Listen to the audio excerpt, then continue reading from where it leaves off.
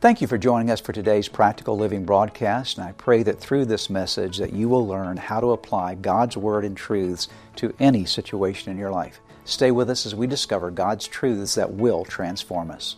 Well, today we continue a series of messages we started actually back in July, and I want to sort of start the wrap-up process of this series this weekend and next weekend, and then, as you saw on the screen a few moments ago, the second weekend of September, I should say, we start a new series out of the book of Jonah that I'm extremely excited about, that I believe is going to be very beneficial to you, what to do when, so you don't want to miss that. But today and next weekend, we wrap up this series called The God of Promises. The disciples of Jesus came to him one day and they asked Jesus a question, actually made a request of Jesus. The request was this: Jesus, teach us how to pray. John the Baptist says that he teaches his disciples how to pray, and the rabbis teach their disciples how to pray. Jesus, would you teach us as your disciples how to pray? And Jesus said, when you pray, pray like this: Our Father, which art in heaven, hallowed be your name. Your kingdom come, your will be done on earth as it is in heaven. Give us this day our daily bread. Forgive us our trespasses as we forgive those who trespass against us. Lead us not into temptation, but deliver us from evil, or from the evil one. For thine, yours is the kingdom and the power and the glory forever and ever. Amen. We know that as the Lord's Prayer. He says, start your prayer this way: Our Father, which art in heaven, hallowed be your name. You can't pray effectively unless you know something about God's name. Because God's name represents His nature, it represents His character. And only when we know something about the name of God, because the name represents His character, His nature, His authority. If you don't know His name, His nature and character and authority, you can't pray with great faith in Him. And so Jesus said you're to hallow or honor the name of the Lord. So we need to know His name. Now, of course, we know the name of God. Jesus obviously is God. We know and declare the wonderful name of Jesus, our Savior and our Lord. But all throughout the pages of Scripture, we're also given other names to describe God, the Father, the Son, the Holy Spirit. One God, three in one. But there are various names that are given to us to help us to understand who He is, His nature, character, and authority. And many of those names, especially in the Old Testament, are linked to this primary name, Jehovah or Yahweh. Jehovah or Yahweh. Jehovah or Yahweh means I am that I am. I am your God.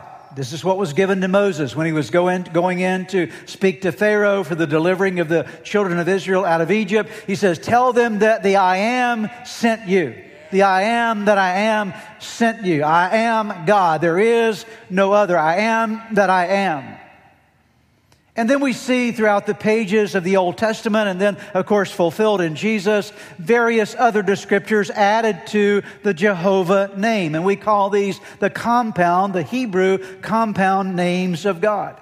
And in this series, we've been looking at these names: Jehovah Jireh, the Lord who provides; Jehovah Rapha, the Lord who heals; Jehovah Nisi, the Lord who is our banner, or who is our victor; Jehovah Shammah, the God who is present with us; Jehovah Sidkenu, the Lord who is our righteousness or makes right; Jehovah Shalom, the God who is our peace. And then, of course, we talked last weekend about Jehovah Makedesh, the Lord who is holy, or the Lord who makes us holy, the Lord who makes us whole. Those are 7 of the 8 compound names of God. Today we come to the final compound name of God, and that name is Jehovah Rohi. Say it with me: Jehovah Rohi. And this name of God is found in one of the most familiar passages in all the Bible. I would venture to say that everyone in this room, those of you watching online, you know this passage of Scripture that I'm about to read to you is found in Psalm chapter 23, verse 1. The Lord is my shepherd, or it can be translated Jehovah Rohi. The Lord is my shepherd. I lack nothing. Or as the New Living Translation says, the Lord is my shepherd. Read the last statement with me. I have all that I need. This psalm, the 23rd Psalm, is loved by almost everyone that's ever read it, repeated it. Many of you perhaps have memorized it. It's a passage that you hear over and over again, oftentimes at funerals, but you'll hear it in various places as well. It's a tremendously valued passage of Scripture. It's written by none other than David himself. And David writes this passage, the Lord is my shepherd, from a very unique perspective. He writes it having been a shepherd himself. In fact, the first time you meet David in the Bible, he's taking care of his father's sheep, Jesse. His father's name was Jesse, and David was assigned the responsibility of taking care of the family's sheep. He's a shepherd in the Judean wilderness. And so David understands what it means to take care of sheep. But when David writes this particular psalm, he is not writing it from the perspective of being a shepherd. He's writing it from the perspective of being one of God's sheep. The Lord is my shepherd. Now as a sheep, I have all that I need. And so David says, let me look at this from a different perspective just for a moment. It's not about my shepherding. It's about God's shepherding of me. And you'll find all through the 6 verses of the 23rd Psalm, very personal pronouns. David uses I, me, mine, I, me, mine over and over again because it's a very intimate passage of Scripture. It's very something that's very near and dear to David's heart. He sees himself as one of the sheep of God. When did David write this psalm? Well, we don't know. Most scholars would agree that David wrote this psalm certainly toward the latter end of his life. Most believe that David wrote this psalm at a time when he was going through great distress over something. And a certain percentage of scholars and Bible teachers believe that David wrote this psalm at the time when his son Absalom was trying to take the kingdom away from him. I find myself in that group. I believe that perhaps David wrote it during the time when Absalom was trying to take the kingdom away from his father, at a very difficult time when David has to leave Jerusalem and realizing he doesn't know what's going to happen to the kingdom he's worked so hard to establish, but he remembers that the Lord is his shepherd. He has his trust and confidence in him. It really doesn't matter when David wrote it. What we do find here are great words of instruction for us that teach us how much God cares about us. Okay? And that's what I want to focus on this weekend and next weekend. I want to talk to you about how much God cares about you. How much he really cares about you. Because as surely as the Lord was David's shepherd, the Lord is your shepherd as well. If you know Christ as Savior and Lord of your life, you've entered into a relationship with God, and God has made a commitment to you. He's promised you to be the shepherd of your life. Now, if you don't know Jesus, I would suggest you get to know him today, okay? And come into the family of God and receive him as Lord of your life so that you can be a part of this great flock of God cared for by the shepherd. But I want to talk to you about how God cares for you. And this psalm is so rich, it would be wrong of me to try to cover it all in one message. I could literally do 6 or 8 messages on this one psalm easily. I mean, we could almost go word by word through this passage and study it and get great benefit from it. We don't have time to do that during this season. I've done more extensive teachings on it in the past. Likely we'll do more in the future, God willing. But for this season, we're going to break it into 2 parts. We're going to talk this weekend and next weekend about how God cares about you. I want you to say with me this morning, God cares about me. Say it. God cares about me. The Lord is my shepherd. Say it with me. The Lord is my shepherd. And Jesus made clear that we have access to the Lord as our shepherd through relationship with him. In fact, he says in John chapter 10, Jesus said, I am the good shepherd. I am your Jehovah Rohi. I know my sheep, and my sheep know me, just as the Father knows me, and I know the Father, and I lay down my life for the sheep. So it's the same God, Old Testament and New Testament. When David said, the Lord is my shepherd, Jesus said, I am that shepherd. I am the good shepherd. So let's talk about 3 ways today, and we'll talk more about it next weekend, that God shows how much he cares about you. How does he shepherd your life?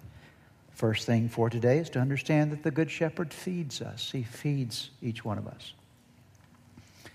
Fresh grass and clean water are vital to the health of livestock. You can't keep a healthy flock, any kind of flock, without making sure they have good pasture land and good water. We know that sheep are used for wool, and they're used for feeding people with. And so their health is going to be determined by their diet. Okay, that's true in any human organism. The health is determined by the diet. The problem with sheep is that they're dumb. Very dumb, okay? And they don't know how to distinguish between good food and good water and bad water. Left on their own, they'll eat poisonous plants. See, some animals will recognize a poisonous plant and they will not eat it. Instinctively, they know not to eat that by smell or whatever the case might be. They discern what they should or shouldn't eat. Sheep are not like that. They just eat whatever is before them. And they don't know how to distinguish between good water and poisonous water. Many animals as well will come to poisonous water. They will smell it, realize I'm not going to drink from this and refuse to. But a sheep will eat basically anything that it finds to nourish on and will drink any kind of water that they find access to. They will settle for an inferior diet if they're not careful or taken care of. So a good shepherd knows how to make sure that shepherd gets the sheep to lush pastures and to the best water supplies. In fact, in ancient times, even up until today, good shepherds will actually create pasture land for their sheep, and they will dig wells for their sheep.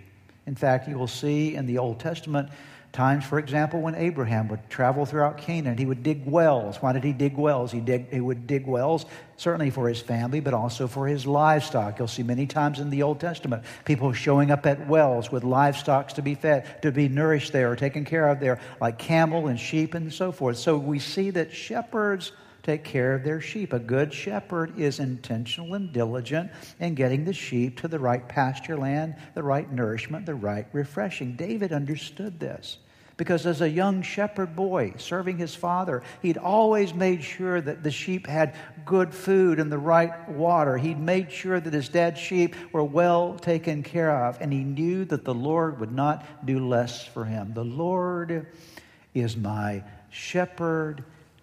And then he says this, he makes me to do what? Lie down in green pastures. He leads me beside quiet or still waters. David says, just like I took care of my dad's sheep, and I made sure that I got them to the green pastures, and I made sure they had healthy water, I know God will do the same thing for me. Dear one, please know today that you have a shepherd who will feed you what you need in your life, okay? How does he feed us? Well, he feeds us in a variety of ways. Certainly he feeds us spiritually. I'm going to come back to this in a moment, but notice these passages. Jesus answered, it is written, man does not live on bread alone, but on every word that comes out of the mouth of God. So we're fed by God. Jesus, in fact, identifies himself as that bread. I am the true bread that came down from heaven. Anyone who eats this bread will not die as your ancestors did, even though they ate the manna, but will live forever. So we see this promise that God will take care of us or feed us spiritually. God will take care of you physically. Did you know that? You can have confidence that your physical needs will be met.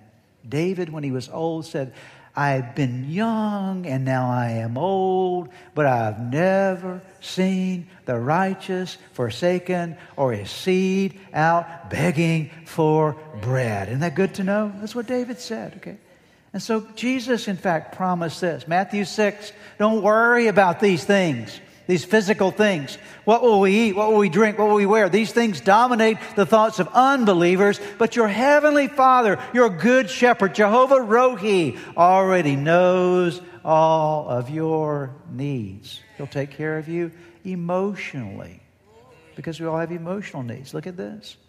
Peter writes and says, cast all your care on Him, on Jehovah Rohi.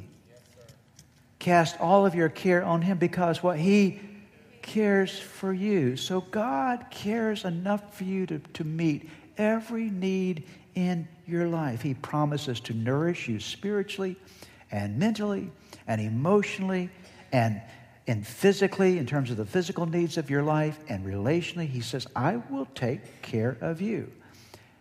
I do want to say one thing and emphasize one thing, however. The most important need that you have in your life is spiritual in nature. And the most important need that you have in terms of feeding is you need to be fed spiritually above everything else. You can have all the riches in the world. You can drive the nicest car, live in the nicest house, wear the nicest clothes, know all the nicest people, have the greatest positions, and be miserable.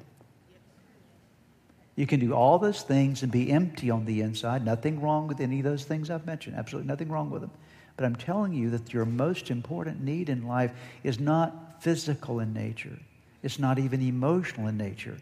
Your most important need in life is spiritual needs. If you're not fed spiritually, you're going to be in trouble in other realms of your life. You may have other things that are supplied in your life, but you're never going to be fulfilled in your life. Because your greatest need, everybody has a void inside of them that's searching for God. Okay? And there's only, nothing else fits. It's like a puzzle piece. You ever tried to, like a big jigsaw puzzle, and you got a piece that's missing, and you know you're trying your best to find the piece, and you try to slam something else in there, and it's just not going to fit. You do everything possible to try to make it fit, and it doesn't fit until you find exactly the right piece, and it goes in there, and the picture becomes complete because the right piece is in the right place. The same with God. You need God more than anything else in your life. You need to be spiritually fed. And so the Lord promises to spiritually feed you. How? Through His Word. Obviously, He's given to us His Word. The Bible is referred to as bread, as honey, as milk, as water, as meat for our lives. And so you need to partake regularly of God's Word. That's why it's such a wonderful thing that you're here today. What's happening right now is, whether you realize it or not, at least as long as you're listening right now, you're getting some food coming your way. You're being served a meal right now. You're partaking of something that's feeding you on the inside. That's why it's valuable to not only hear the teaching of God's Word, but to engage in the reading and the study of God's Word. That's why it's valuable to participate in a class here at church. Why? Because you're getting fed the Word of God. So you need to eat well. If you don't eat of God's Word, you're going to have spiritual malnutrition in your life. And then, of course, you need to be fed through the Spirit of God. Let me talk about that just for a moment. We often think of God the Father and God the Son, but we don't think a whole lot about God the Holy Spirit. But please remember that God is 3 in 1, 1 in 3. God the Father, God the Son, and God the Holy Spirit. And so just as real as God is, and just as real as Jesus is, the Spirit of God is real as well. And when you accept Christ as Lord of your life, the Spirit of the living God comes to live inside of you. The Holy Ghost, the Holy Spirit of God, takes up residence inside of you. He is in you if you know Jesus. You can't even call Jesus Lord without the Spirit being in you. So if you're a believer in Christ today, the Spirit has taken up residence inside you. The Spirit is in this place this afternoon. Do you know that? You can't see Him. You don't even have to see Him nor feel Him, but He is here. He said, where 2 or 3 are gathered, I'm there. He's here. Part of our problem is we don't take time to quiet ourselves, to recognize the freshness and the quiet waters of the Holy Spirit in our lives. Can I invite you to do something with me just for a moment? Would you just open your hands in front of you right now? And would you just pray this prayer along with me? Holy Spirit of God, I welcome you into my life today. I receive your fresh spirit, your renewal. Forgive me for every time I've quenched you or grieved you You are welcome in my life, Holy Spirit. Help me to listen. Help me to respond. Help me to honor you. Spirit of the living God, fall afresh on me in Jesus' name. See, you need to practice that kind of thing regularly, where you sit back for a moment and say, I need the quiet waters of the Spirit in my life. In the midst of all the turmoil around me and all the muck and mire of the world and all the noise of the world, can I pull away and can I just open my heart to the feeding of the Spirit of the living God in me, the Word and the Spirit and the Word. It feeds us. You don't want to be malnourished as a believer. And then I'll tell you something else that feeds you, whether you realize it or not, being a part of the church. You need the church. Now I'll tell you something about the church. The church is not perfect. A lot of people, I don't want to be a part of the church. They're just a bunch of hypocrites. Well, yeah, that's what church is for. Church is not a museum for saints. It's a hospital for sinners, okay? And we're all broken. We're all a little messed up. But Jesus is in our midst, amen, okay? Jesus is working on us. And I need you even in your imperfection, and you need me even in my imperfection. We need one another because we can't make it. Never denigrate the church because it's imperfect. People go, I'm looking for the right church. Did you? Looking for the right church. What they mean is the perfect church. And I always tell them, if you ever find the right church and the perfect church, please don't join it. You're going to mess it up immediately, okay? Amen? True, right? Okay. As soon as you join that church, you ruined everything. Because you brought you in with it, okay? And so we're looking for perfection. We're looking for everything to be... But no, the church is imperfect, but it's God's place, okay? And we need one another, and we need the nourishment that comes from being with other believers in Christ, as imperfect as we are in the process of following Jesus. We need each other. So God uses His Word to feed you, His Spirit to feed you, His church to feed you. I'll mention one more thing here. He has designed opportunities and experiences in your life to feed you. They're unique things that only you will ever go through in your life. But it's God's way of doing things in you because you are you. Okay. And so He knows how to do stuff in you to grow you, to build you up, to make you into the person you need to be. And you can't compare your journey with somebody else's journey because God knows exactly what you need. And so that's why at times you get frustrated. Oh, God, look at what they're going. They have life easy. Look at what I'm going. God says, no, I'm doing something unique in you because I know you. I know what you need and what will build you up and make you stronger. You can either benefit from these things or fail to benefit from them by your choice. Look at this passage of Scripture. Read it with me.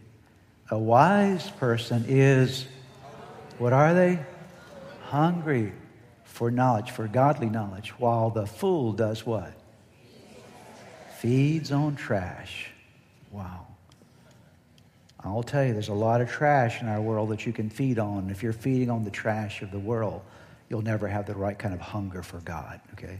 It's like junk food before a meal. Don't eat all the cookies before the main course comes, okay? Get the main course and let the main course satisfy your soul. So God feeds you. He's there as your shepherd. Here's the second thing that we must understand about the care of God. Not only does He feed you, but the good shepherd does what? He restores us. The work of a shepherd is restoration. Now, David declares here, the Lord is my shepherd. I have everything that I need. He makes me to lie down in green pastures. He leads me beside the quiet waters. He restores my soul. I want you to know there's a sequence here. There's a sequence, it's a very unique sequence that you must understand. They come in an order here, and I'll come back to that in a bit. The word restore means to repair, to put back together again, to refresh, to return. to bring something back to its original condition. That's the basic idea. We talk about restoring an old car. People restore maybe classic cars and they bring them back to their original condition. Well, that's what God wants to do. He wants to restore your soul, your innermost being that has been broken. And restoration is the work of a shepherd, and restoration is the work of love. It's the work of grace. It's the work of compassion. And everybody, at some point in time in our lives and throughout our lives, we need to be restored. Everybody. There's not a single one of us that are so perfect that we don't at times need the shepherd to restore us. And so we can have confidence in our shepherd because he feeds us. We can have confidence in our shepherd because we know that he's there to restore us. He's there to restore our soul. Now, how or when do we need to be restored? I'll give you 3 examples of this very quickly today. I could give you a lot more. This is not an exhaustive list, but it's a quick list for you. There are 3 things that I think you may be able to relate to. First of all, he restores people who are sheep that become what we call perimeter sheep. What is a perimeter sheep? A perimeter sheep is someone that's kind of drifted away from the flock and they're on the edge, okay? They haven't completely wandered away, but they live life on the edge. You know what I'm talking about? Edge of Jesus and the world. They're not completely walking away, but they own that fence line. I'm not going to do it today, but if I were to walk the edge of this platform, it would make a lot of you very nervous. It would make me nervous, okay? Because the edge, I'm walking on the perimeter of this platform, and just the slightest thing can get me in really big trouble. And a lot of Christians who live their lives that way, how far can I get away from God without completely leaving God? And you get as close to the world as possible. Some of you are getting nervous right now. I'm not going any further, okay? As close to the world as I can get without leaving. Jesus, I see you over there. I still remember you, Jesus. But where are we? We're on the perimeter. And the Holy Spirit of God, God the Good Shepherd, does everything possible to go after that perimeter sheep. Because here's the problem with a perimeter sheep. They are stubborn, okay? They have made up their mind. They're hard to reach. They're stubborn. They're independent. They want to do their thing instead of God's thing. If you're here today and you're on the edge of Jesus and the world, the shepherd is after you, okay? He's coming after you because he loves you. He knows you're in dangerous territory. See, that sheep that gets on the perimeter doesn't realize it, but they're just a step away from danger. They're actually very close to the potential of a predator grabbing them and doing great damage to them. Amen? So perimeter sheep. He restores the perimeter sheep. He restores the wandering sheep. This is a difference here. The wandering sheep, they just blew on past the perimeter. Okay. They're out in the wilderness. They've left God, forgotten about God, doing things their own way. And they once knew God, loved God, but now they've walked away from God. And the Good Shepherd doesn't forget them either. Isn't that good to know? He doesn't forget you if you're a wandering sheep. Jesus said there was a shepherd that had 100 sheep, and one of them walked away. He had 99, but he left the 99 to go find the one that had walked away. That's the heart of a shepherd. And so if you're a person that has walked away from God, you know you're in this room today because the shepherd's been chasing you. You wouldn't even be here if it had not been for the shepherd. We could see the heel marks in the parking lot how the shepherd drug you in here today, okay? You didn't want to be here. But somehow, through some situation, you got dragged. You dragging me to church again? No, they're not dragging you to church. The Good Shepherd's dragging you to church because he loves you. He cares about you. It's dangerous to be out there.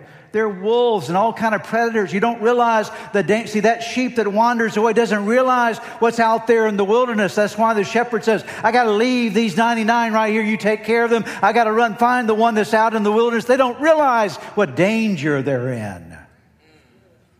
So the good shepherd goes after the perimeter sheep. He goes after the wandering sheep because they're not just stubborn, they are rebels. Okay. They've turned away from God. But there's one more category that we all fit into. You've been there before. Maybe you're there right now. That's the cast sheep. Another term for this would be the downcast sheep. And the shepherd goes after the perimeter sheep. He goes after the wandering sheep. But he also goes after the downcast, the sheep that's been cast down. Let me explain what that means. Shepherds understand this as they take care of their flocks. Oftentimes a sheep will trip and fall. They will step in a hole somewhere. They will get themselves in some kind of trouble and get turned over on their backs. And so they end up lying on their backs with their 4 legs up in the air. Picture that with me just for a moment. So you got this sheep, and he's back on his back. He's got his 4 legs up in the air.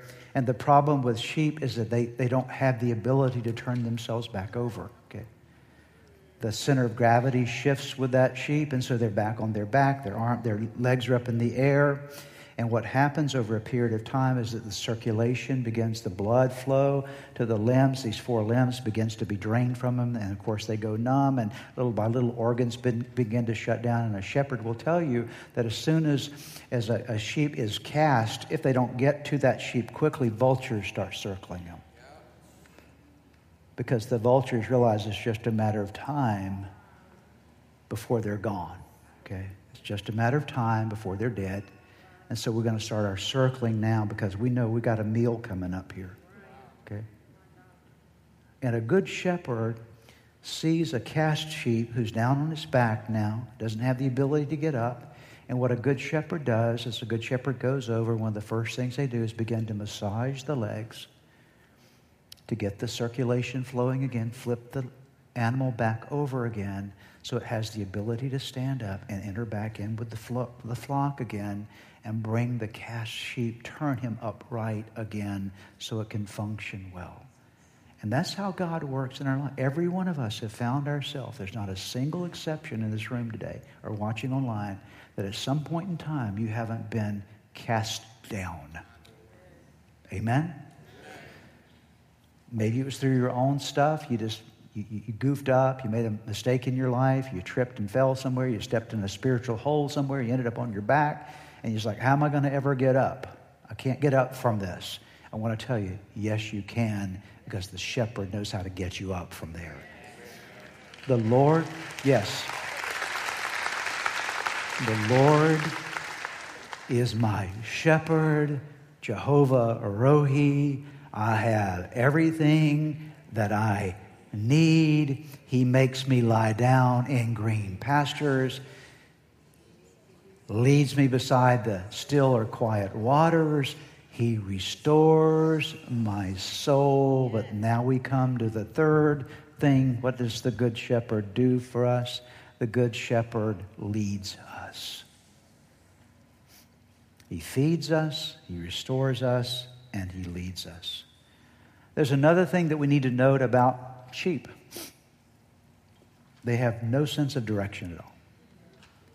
They're dumb, which means that's why the Bible uses sheep as it relates to us. Okay? We just do dumb things. Anybody done any dumb things ever in your life? Yeah, we all have, right? Okay. Because we're sheep, okay? So they don't have any sense of direction. Or left alone, they just wander around with no path, no sense of direction. That's why sheep need shepherds, okay? Sheep need shepherds. You can put a bunch of cows out in a field. You don't have to put somebody out there with them all day long. They generally don't get themselves in trouble. But sheep are going to get themselves in trouble because, again, they wander. They need someone to lead them. So it's very clear that we need a leader. We need to be led. And so David says this, now that I know this about the shepherd, he's a good shepherd because he leads me in paths of righteousness for his name's sake. For his name's sake. He leads me in paths of righteousness for his name's sake. What does this mean? It means very clearly, David understood, and we should as well, that God has prepared a path for each one of us. God has a will for your life. God has a plan for your life. You're not an accident. God purposed something for your life. You're not just on planet Earth taking oxygen in and spitting back out carbon dioxide. No, God has a plan and purpose for your life. You are somebody to God. There's a value to your life. He has a plan for your life.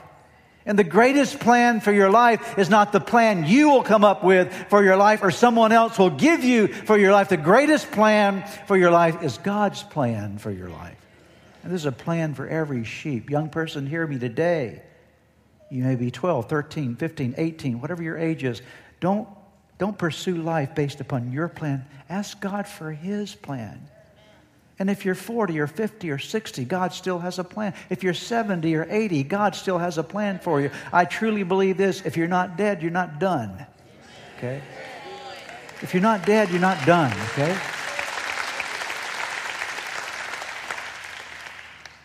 So God has a plan. So He'll take you right where you are today and get you into the plan that He has for He's prepared a path for each one of you. Second of all, God's path have boundaries. See, every time a shepherd leads a flock, he leads them on the path, but he also makes sure that they understand their boundaries. Don't go over here and don't go over there because there are briars and thickets over there. You'll get caught in them, or there's poisonous water there. There's trouble here. These are things you shouldn't eat. Stay on the path with me. And so God gives us some boundaries. That's what His Word is. That's why He says, this is right and this is wrong. This is good. This is bad. Stay on the path with me. He leads me in paths of righteousness. What's right for our lives. It doesn't mean that we're never going to get off the path, but it's realizing there's some boundaries that we need to stay in. And we get in trouble when we get off the path. So God's paths have boundaries. And then thirdly, God has promised to lead us in the right path. I love this part. It's so valuable to remember. God doesn't just say, oh, here's my plan for your life, and here are the boundaries. Hope everything works out for you. I'll check back with you in 30 years. No, God says, here's what I want you to know. Here's the path I have. Here's my will for your life. And here are the boundaries that I want you to walk in. And always remember, I'll walk with you all the way, okay? I will never leave you. I will never forsake you. I will be as close as the mention of my name. I'm right there with you in the journey. I'm going to continue to lead you along the way. You never have to worry. If I've departed from you on the path, I'm with you for the long haul. I will complete, as we talked about last weekend, the good work that I began inside of you. And then the last thing, we're going to be done today. Spiritual nourishment and soul restoration prepare us to be guidable and guided. I'm going to show you a sequence here. This is important to understand. It'll prepare us for next week as well. I told you a moment ago there's a sequence to this psalm. You need to understand it. Let's go back over it again. The Lord is my Jehovah Rohi. Okay. The Lord is my shepherd. I have everything that I need. Okay, right? What do I need? Well, He makes me to lie down in green pastures. He leads me beside the quiet waters. I'm fed by Him. If I'll partake of the right food, it's there for me. Okay. The table is set. I just have to sit down and eat, right? He's not going to make you eat, but He sets the table for you. So He makes me to lie down in green pastures. He leads me beside the quiet waters. And then He restores my soul. And then He leads me in paths of righteousness for His name's sake. If you're not feeding, you're going to miss restoration, because that's the feeding that produces restoration in your life, partially. And if you're not being restored, you'll never walk well in paths of righteousness for His name's sake. It's a sequence. Let me explain what I mean. If you're, and the central part of this is your soul being restored. That's right in the heart of this. If you've got stuff in the inner part of your being of wounds and maybe bitterness, anger, resentment, feelings of rejection, trauma that you've never really brought to God inside of your soul that you still are carrying around inside of you. It messes with you on the inside. You'll never walk well if you're broken in here. Are you hearing me? Okay. If you're broken in here, you're not going to live well out here. Okay. So the Lord wants to restore you on the inside so that you can walk in paths of righteousness for His name's sake. The more restored you are, the more righteous your walk will be. Can I say that again? The more restored you are, the more righteous your walk will be. And that's why we have classes here like Steps to Freedom. About 20 years ago, I wrote this little book called Steps to Freedom because I saw Christians wanting to walk, trying to walk in paths of righteousness. And they wanted to do it right, but stuff kept tripping them up because they had stuff in their soul that was still not dealt with. And so it's only when you deal with the stuff in your soul that you're able now to walk effectively. And so we wrote that little book called Steps to Freedom, and we've had classes now for Steps to one of our core classes. That's why we have things like Celebrate Recovery, so that people can deal with these issues inside, because these issues will mess you up. They will trip you up. And the Good Shepherd cares so much for you that He wants to provide the table for you, the good food and the restoration, so that you can walk in paths of righteousness, get this, for whose name's sake? For His name's sake, amen? So that people will look at your life and they will say, I know that person. There's no way they could be that blessed if there was not a God, okay? There's no way they could be living a life like that if we're not for something else at work in that. It is for His glory and His honor and His praise that He does this work in our life. See, all of it points back not to us, but to the one who has shepherded us through the most difficult aspects of life. The Lord is my shepherd. His name is Jehovah. Rohi. We're going to put a really big comma right there, okay? And so you got to be back next week because you only got one wing of your airplane right now, okay? No airplane flies well with one wing. Come back next week to get the second wing, all right? So we'll understand the rest of this passage. Bow your heads with me as we pray. Father, we love you. Jehovah Rohi, we honor you today. We welcome your work in our life. Help us to eat the good food you provide us. Restore our souls so that we can walk in paths of righteousness for your name's sake. We ask it in Jesus' name. I would like to close today by giving you an opportunity to ask Jesus to be the Lord of your life. Would you pray with me right now? Right where you are, just simply bow your head with me, and I'm going to give you a prayer to pray, and you can simply speak this prayer out, whisper this prayer out, and from the sincerity of your heart, call upon God, and I promise you that He will hear and answer you. So let's pray together. Start by simply whispering the name Jesus. Let there come from your heart just the declaration of His name. Say, Jesus, I know that I am a sinner, that I have fallen short with you. I'm sorry for all of my sins. Jesus, I believe in you. I believe that you are God's Son. I believe that you are the Savior of the world. I believe that you died on the cross for my sins. And I believe that you rose from the grave, that you are alive today. Now pray these words. Say, Lord Jesus, come into my heart. Come into my life. Forgive me of my sins. Give me a new start in you. I commit my life to you. In Jesus' name, amen.